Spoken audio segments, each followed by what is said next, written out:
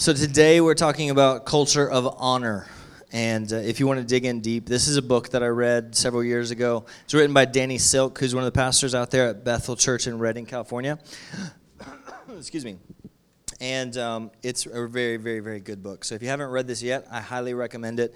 You can see all my little crazy dog ears and all my notes. It's such a good book. So that's what we're talking about today. I'm going to use a few excerpts from that book. And the idea is this morning, the whole semester, the goal is to learn to pastor people well, to love people really well, right? Yes. So then today, the goal is to help us learn that honor is a tool that is learned and that is a powerful tool for loving people well. And if we're choosing not to honor, it breaks the Lord's heart, okay? So I want to pray and just ask the Lord to come and guide the words this morning. Come and help open our ears to what needs to be heard. Anything that's in these notes that shouldn't be shared, God, I'm asking you just cause it to go away. Anything that's from your heart that you want us to become more like, then God, would you please let that come out this morning and go deep into our hearts in Jesus' name. Amen. All right, so what is honor? Honor, the definition, there's several different dictionaries that say it a little differently. So honor is high respect as for merit, worth, or rank. Having high respect for something as for merit, worth, or rank. It's also respect that is given to someone who is admired. So it's something that you give to somebody that you admire. It's esteem due or paid to worth. It's high estimation, respect, consideration, reverence, veneration. It is the manifestation of respect or reverence, which I like that one. Honor is the manifestation of respect, okay? It's the action in your heart and your mind that you think when you have respect towards something that you highly admire. So when you close your eyes right now, close them, and just imagine somebody that you highly honor. Somebody that's alive today that you highly honor, that if they walk through those doors right now, you would have the manifestation of giving them respect. Does everybody have somebody in their mind? Somebody that you honor, that you would respect. They walk through the door, wow, I respect what this person is and what they do, okay? So that's a little bit of what honor is. Here's a quote out of Culture of Honor. It says, the principle of honor states that accurately acknowledging who people are will position us to give those people what they deserve and to receive the gift of who they are in our lives. Okay? I'll read it again. The principle of honor states that accurately acknowledging who people are, it will position us to give them what they deserve and to receive the gift of who they are in our lives. Jonathan, put it on the screen. This is the whole sermon right here, so just get ready. Say it with me. The principle of honor states that accurately acknowledging who people are will position us to give them what they deserve and to receive the gift of who they are in our lives. Let's start the first part. It says, the principle of honor states that accurately acknowledging who people are. Okay? So think about what that means. When you look at a person, you accurately acknowledge who they are. Who is this person truly? I've got to be able to accurately acknowledge that's who this person is. If I can do that, then I can give that person what they need to be all that they're supposed to be.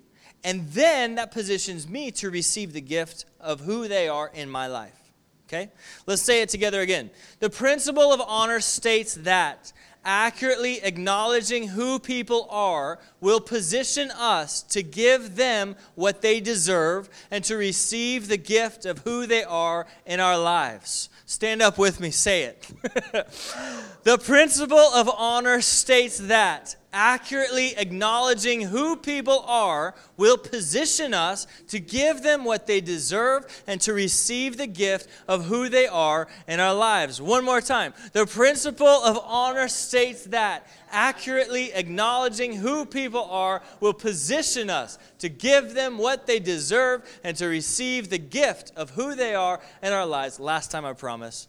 For now. The principle of honor states that accurately acknowledging who people are will position us to give them what they deserve and to receive the gift of who they are in our lives. Amen. You can be seated. You can write it down because I think this is such a brilliant principle to live by. You can just leave it up the whole time. In fact, not only is this something that we should live by, but this is something that God himself lives by, okay? Strange to think that God lives by principles, right? But this is a principle that God himself lives by. God always accurately acknowledges who a person is. And then it allows him to give that person every resource they need to become who they really are. And out of that, then he positions himself to receive the gift of who that person is on the earth and to receive glory and honor from it for years to come. Okay? Which is crazy to think that the Lord works by this principle, but I think it's so true. So if you look through the Bible, you're going to see this over and over and over and over and over again. You see Abraham. He's just a plain dude. Nothing special about him. And God comes down. And it's like God just kind of watching. He's kind of got his laser focused, you know. Kind of like Eddie Parris has his laser. God's got his laser looking around.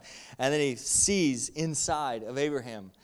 And again, he speaks. Abraham, you are the father of nations. This is who you are. I have great plans for you. We're going to change the world together.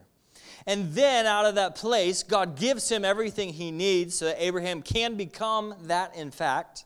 And then God receives glory literally for eternity because of what he invested in Abraham. Because he spoke, this is who Abraham is. He did it with Moses. Moses is a murderer. He's a punk. He's a rebel. He's a nobody in the middle of the desert. And God has got his laser on Moses and comes up to him and says, Moses, whoa, buddy, you are like the Savior of Israel. Wow. Do you recognize this? You are the deliverer. And Moses is like, clearly you know nothing because I'm a murderer and I'm a nobody watching sheep for decades in the desert. But God sees, God proclaims, God invests into Moses everything he needs so that he can become who he's called to be, who God sees him to be, and then God gets the glory and the honor for eternity. Right? Another good one was Gideon. Gideon was this little scaredy cat, little scrawny, puny little scaredy cat Israelite. He's hiding in the barn doing his work because he's afraid the Philistines are going to come and beat him up and take his food. And in the midst of hiding and being scared and being a little weakling, God shows up to him and says, Gideon, you are a mighty warrior. We're going to do this thing together and take back what's ours. And Gideon thinks, wrong person. But again, God sees, God invests, God receives the glory for it. With Jacob, he was a lying trickster, a terrible person that his brother hated. He had to run away from his brother. And in that place at Bethel, Jacob comes before God, and God looks down and says, Jacob, this is who you are. This is the real you. And in a moment, everything changes, and through that identity being stamped on him, it all changes, and God begins to invest in him, and then God receives the glory. So let's say it again together. The principle of honor states that accurately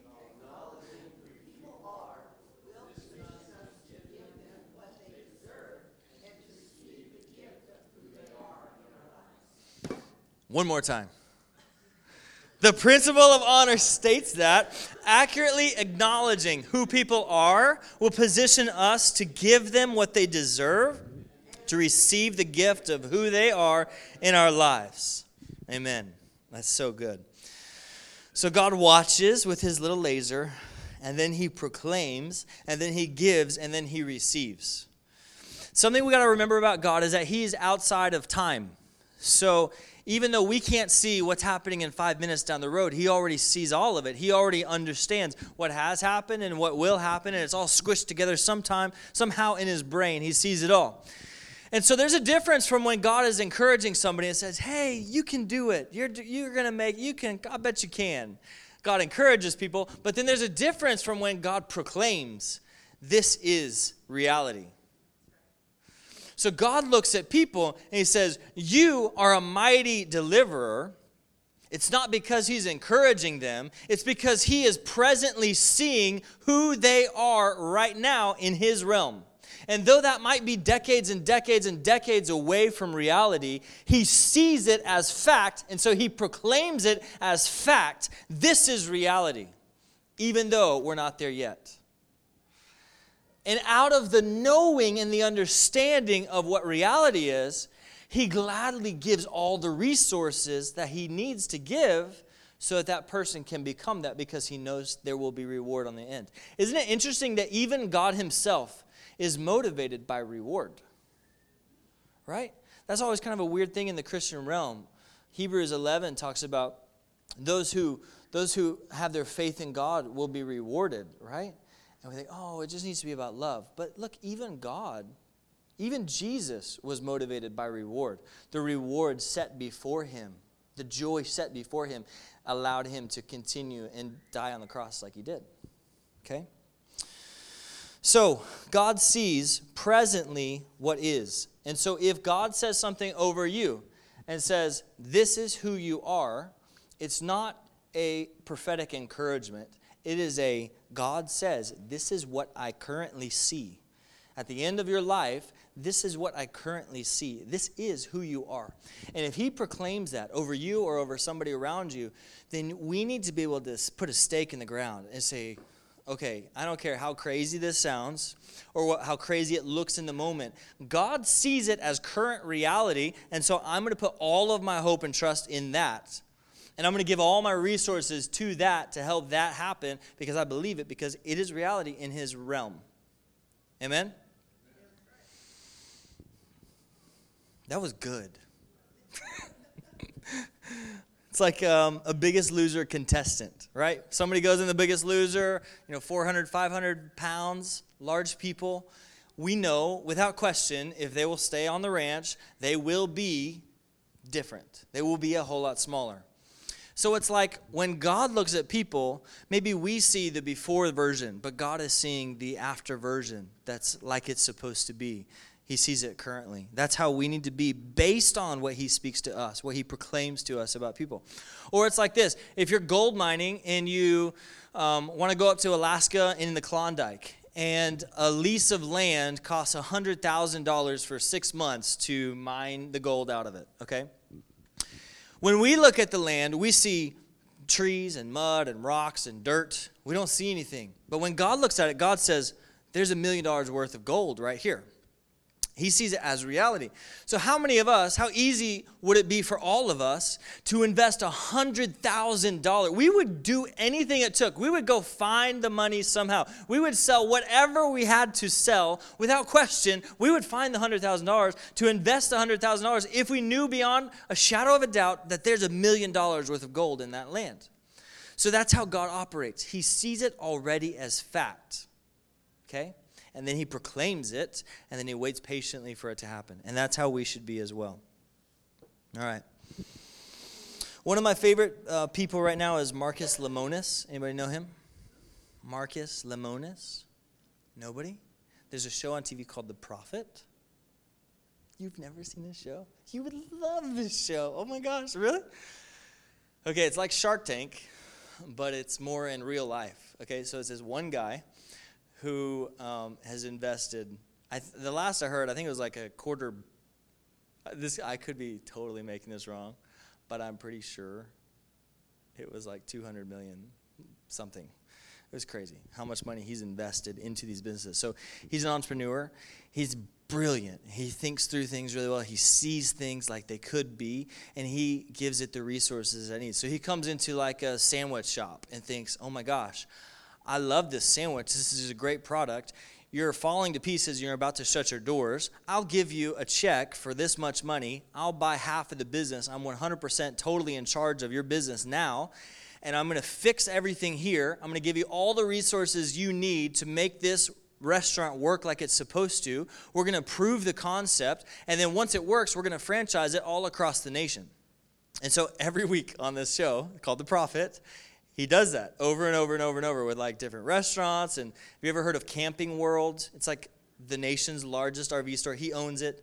So he does that all over. He's got car stores. He's got sign shops. He's got restaurants. He's got all this kind of stuff. And you can see, as you watch episode after episode, you can see the brilliance behind the scenes. You know, he'll be like randomly picking a sign shop, but then all of a sudden the sign shop is producing signs for all of Camping World and all the car shops and all the restaurants, right? So he's like slowly piecing together these businesses that become honestly like an empire of business where he's investing in people. But my favorite thing about him is he goes in and he sees this thing that you and I would never see, the potential in these businesses. But he sees it like that laser that God has.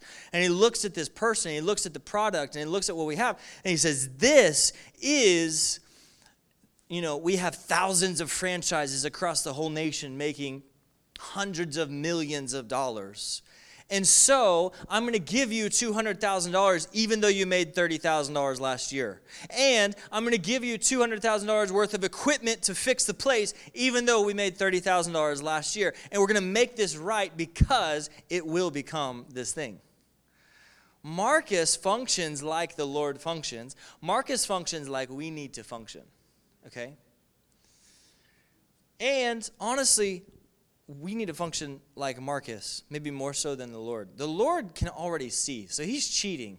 He sees what is reality. Marcus can't quite see true reality. Sometimes he gives several $100,000, $500,000, maybe $1 million to a business, and the business owner freaks out, gets in a giant fight, and just loses it. And Marcus just says, you know what, it's not worth my time, I'm out of here. And he will literally walk away, leave all the money on the field, just not to be in business with that person. It's crazy. Okay? But he's willing to take risk with his resources so that he can find the reward in those investments. Okay? That's how we've got to be with people. Here's another quote from Culture of Honor. It says, in a culture of honor, leaders lead with honor by courageously treating people according to the names God gives them and not according to the aliases they receive from people. Oh, Grant, that's good. That's real good right there. Man, boy, who'd you get that quote? Man, that was Danny Silk. It was really good. Again, it says, in a culture of honor, leaders lead with honor by courageously treating people according to the names God gives them and not according to the aliases they receive from people. You're a loser, you're washed up, you're never going to make it, you're lazy, whatever those aliases are that get stamped on people, leaders, you guys in the room are going to be able to see into people. God said this. The reason he said this is because he already sees it as present reality. So I believe that as well. If we're to love like God does, we can't do it without honoring people.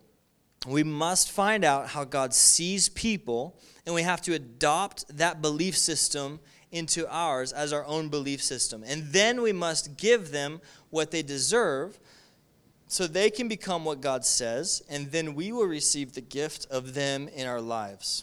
Amen? Okay, so practically, how do we do it? Number one, we have to stop and we have to ask God, how do you see this person?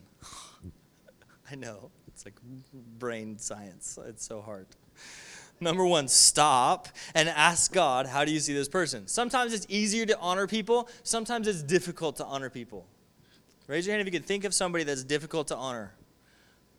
I had a situation in the last few months where this person was in a role that I didn't necessarily think they should be in. And I saw a lot of gaping holes in the thing that affected a lot of people. I had a very difficult time honoring this person. And I have to say I didn't honor them well, right? Sometimes it's hard to honor people because they're people, right? So how do I do it? I should have stopped and I should have closed my eyes and gone away for a while and said, God, please, I beg of you, please, show me, who do you say this person is? Okay? And I should have stayed in that little corner in the hole until he spoke. I really should have. I didn't. All right? So you have to ask God, what do you say about them? Did you know that you are in a battle between good and evil? I think everybody in here knows that, right? Did you know that the battleground is your mind? Say, it's in my mind. The battleground is your mind. That's where the fight happens between good and evil. So your thoughts and your beliefs, the battle is for your thoughts and for your beliefs. And the question is always, are you going to believe what God says, or are you going to believe what the enemy wants you to think? If you believe what God says, you will live an abundant life, and you will have joy and peace and prosperity and blessings and honor and all good things. If you believe the things that the enemy wants you to believe, you will cry a whole lot. You'll have a lifestyle of tears, okay? That's just how it works, plain and simple. It all comes down to, what are you thinking? Are you believing and aligning with God's thoughts? Or are you believing and aligning with how the enemy thinks? Tears, abundance, joy. Tears, abundance, joy. Okay? Everybody's got that. So this applies in every area of our life, including how you love and honor people. We have to take time to stop and allow the Lord to correct wrong thinking we have about people. We're not going to love people well if we don't take the time to stop. God, who do you say this person is? Who do you see this person is? Let him speak a proclamation over that person as the reality of who they are, and then repent. Number 2 is repent for wrong thinking in your mind. The Lord says, this is the most grace-filled, giving, sweet person I've ever seen. And you look at them and you think, I'm not so sure about that, Lord. Then I need to repent. God, I'm sorry that I believe this about this person. I'm believing the enemy's thoughts. I'm coming against your thoughts. I repent. I believe that this person is reality. I'm going to give of myself so that they can become, so that they get what they deserve, be based on who they really are, so that they can bring a reward into my life. Okay? Number 3, speak life and honor with your words. So number 1 is ask. Number 2 is repent. Number 3 is speak with your words. Did you know that in your tongue are the power of life and death? You did. Wow. It's like you've been around for a while. Okay? God, his words carry life inside of them. He created the entire universe with his words. And when words came out, the universe came out because there's life in his words. He created us after his image. Therefore, he's given our words life and power to go along with it. If they're not speaking life, they're speaking death. And when we speak about people, we're either bringing life into them or we're bringing death into them. And unfortunately, there's a lot of people who don't walk with the Lord. People can speak death over me, but because I'm with the Lord and I agree with the Lord, I'm protected and covered by the Lord, the death words can't reside. They can't land upon me, okay? But there's people who are not close to the Lord, and when we dishonor them with our words, we're speaking death over them, and they come and stick. And they stay on the person. And then you look at them and you wonder, why is their life in shambles? Why are these things falling apart? Why don't they just get it together? It's because people are speaking death over them and dishonor over them, and it's sticking. Your words have power. And that's true when you're speaking face to face, and it's true when you're speaking behind their back. Your words will make their way into their life. Okay?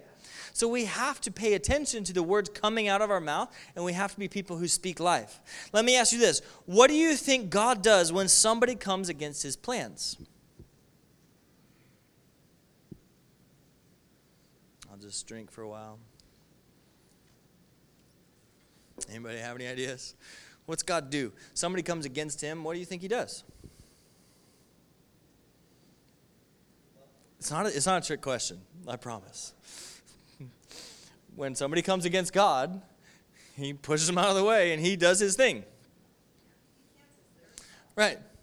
He doesn't let them run all over him. He's God. He's a strong man. He will rise up and he will fight against them. He will oppose them. When somebody opposes him, he will oppose them. Okay? Now, his plan for every single person on the earth is for them to be in relationship with him and them to be in abundant life with him, walking in love with him. So when we dishonor people, we're speaking death over the people that he loves the most, that he wants to be in abundance with. His plan for them is life, and we are speaking death. We are opposing the Lord in those moments when we dishonor people with our words. I don't want to be somebody who opposes God, because he's going to win every time, right?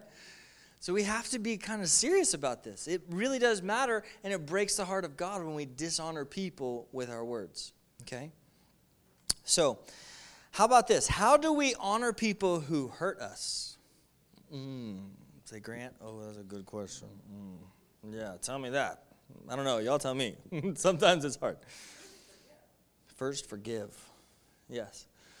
Okay, so there's people in your life who you're called to honor, but they've done things that do not deserve honor. Anybody have that in your life? Okay. I think most everybody would. Okay. So there's people in your life who you are called by God to honor and to see who they really are, but they've done very bad things in your life that do not deserve honor. Okay? So how do we deal with that dichotomy? I think about it as in, I know I've done bad things and people have still honored me in my wrongdoings.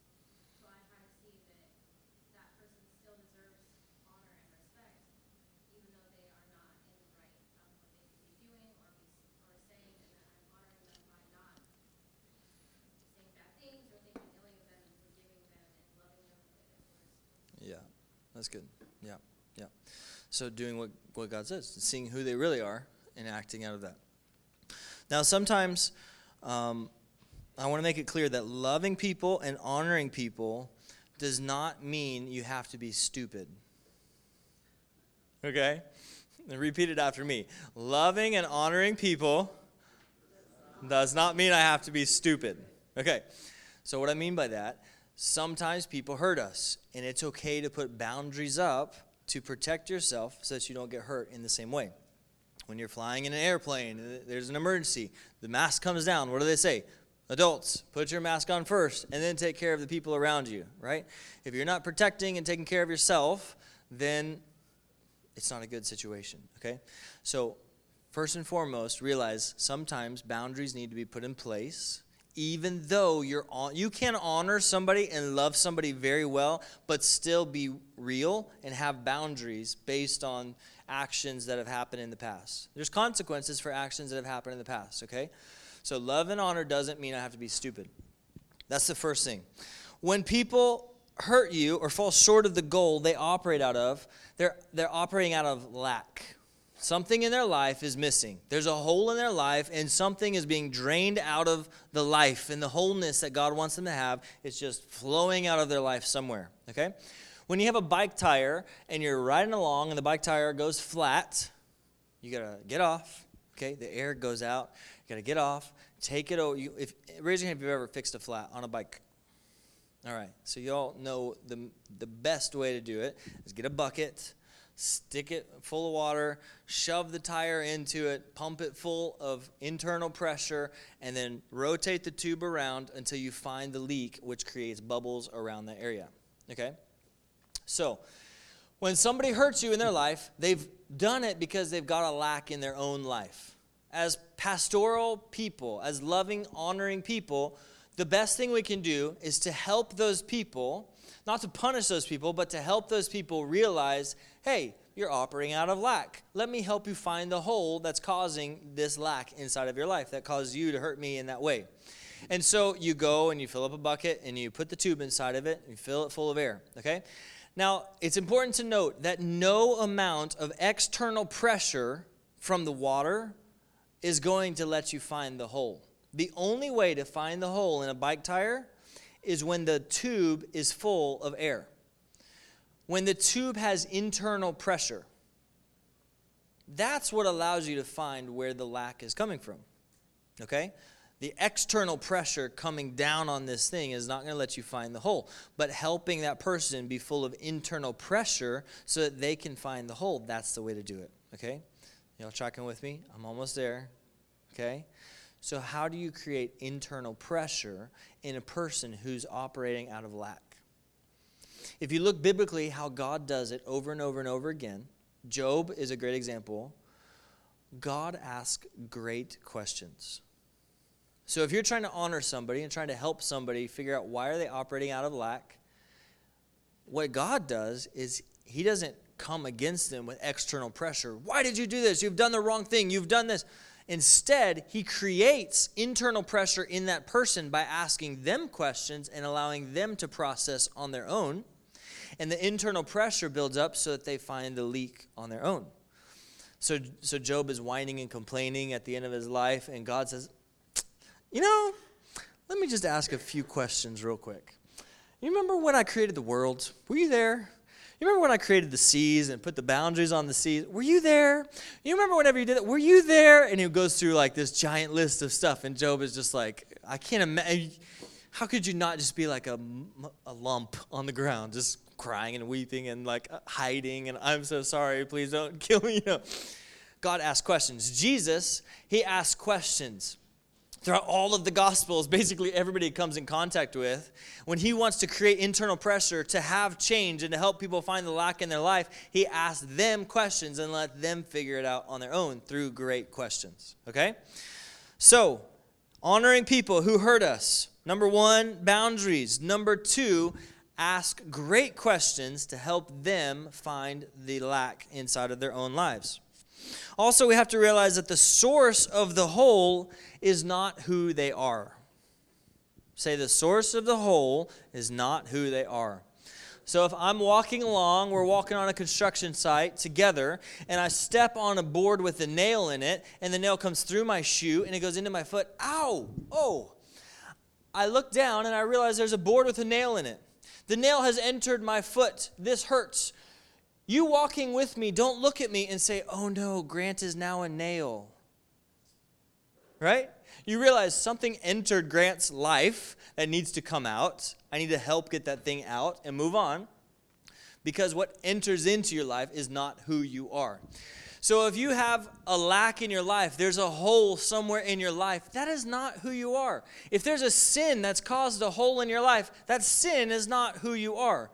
If you're operating out of self-pity and, oh, woe is me, and doubt and all these things out of wrong mindsets because you're thinking the way that the enemy wants you to think, that is not who you are. And so my job as a loving, pastoral, honoring person is to help you see, through great questions, that is not who you are. Let's remove what caused the hole. Let's seal up the hole so that you can have peace, homeostasis. Okay? On the home stretch. Last tip, punishment versus consequences. When we're honoring people, it's important to realize that there's a difference between punishment and consequences. So if we're in a loving relationship together and I'm walking along with you and you hurt me somehow, you do something against me that I don't like, and I feel like there needs to be a consequence for that. There needs to be punishment for it. Punishment operates out of control. Okay? Punishment says, you did this to me, so I'm going to punish you because you didn't act how I wanted you to act, how I demanded that you act to me. Okay? It's a controlling thing. Oh, you do this to me, then you get this because I'm controlling the way that you act towards me. You with me? Now, consequence empowers people to be strong people and make strong choices on their own.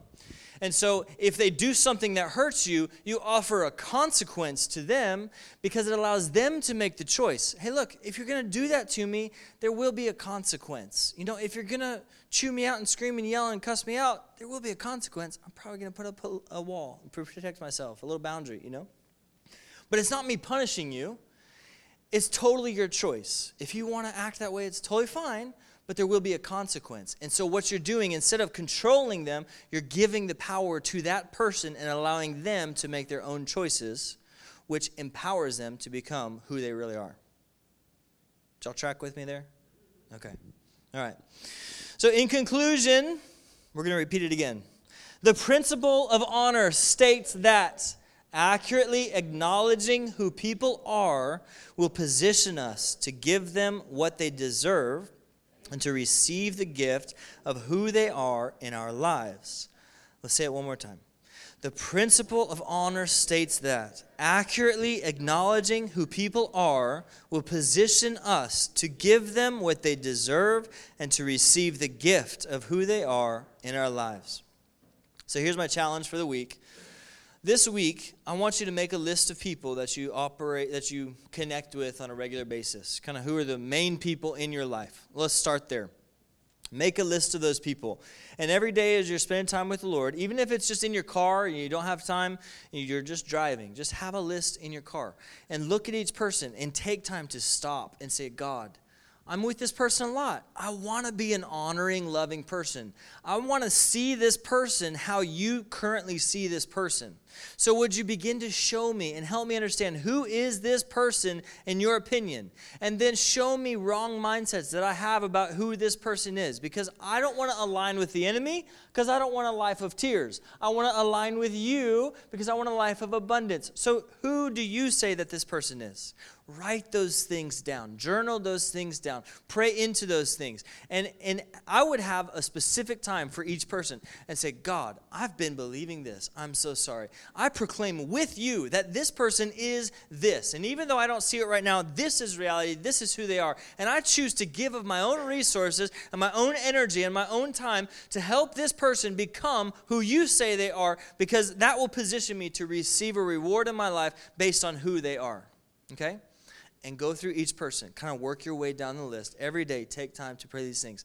And then as you're interacting with people that are difficult for you, who people have hurt you, also take time and just be real and say, is there a boundary that needs to be put in place? Is there a conversation that needs to happen where I make it clear, I'm never going to punish you, but there will be consequences if you continue to act this way. I'm giving you the choice. If you want to be in a relationship with me, great, I'd love to.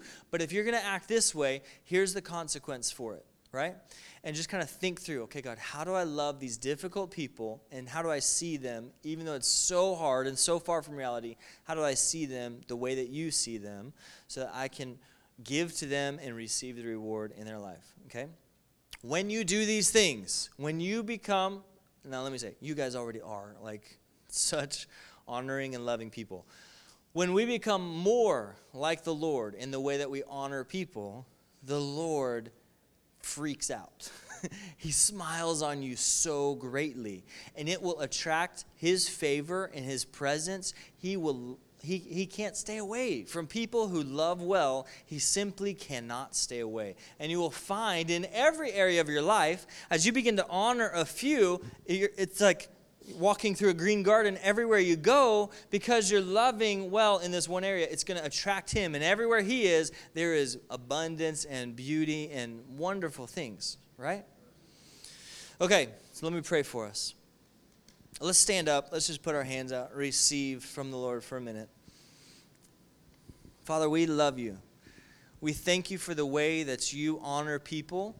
Even though we are so far from who you say that we are so much of the time, we thank you that you give us what we deserve based on who you see that we are ultimately. That you don't give us what we deserve based on our shortcomings right now.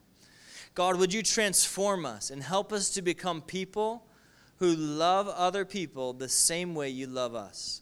Would you transform our minds? Would you remove, even now, Holy Spirit, would you come and remove, just pull out of our minds every wrong thinking? Or don't pull it out, but just highlight it, Holy Spirit. Every wrong thinking, every place where we're agreeing with the enemy about who people are instead of agreeing with God about who he says they are. Highlight those areas. Give us the opportunity to repent for those things. And then give us a revelation of who you say that those people are, and help us to begin to give those people what they deserve based on who they really are. And we look forward to the rewards that come into our lives as a result of loving people well. And Lord, I just ask for this congregation, for the church over this whole semester, that we would find ourselves as a transformed church. So we would find ourselves as the most loving place in the city, because we know understand how to love people very well. We have a deep, deep, deep love for each other in our hearts. Let it be a supernatural thing straight from the heart of heaven into us, into this place. Let it be, God. We love you, Lord. Lord, just bless everybody to have an amazing, amazing week. Have great community groups, great connections with friends. In Jesus' name, amen.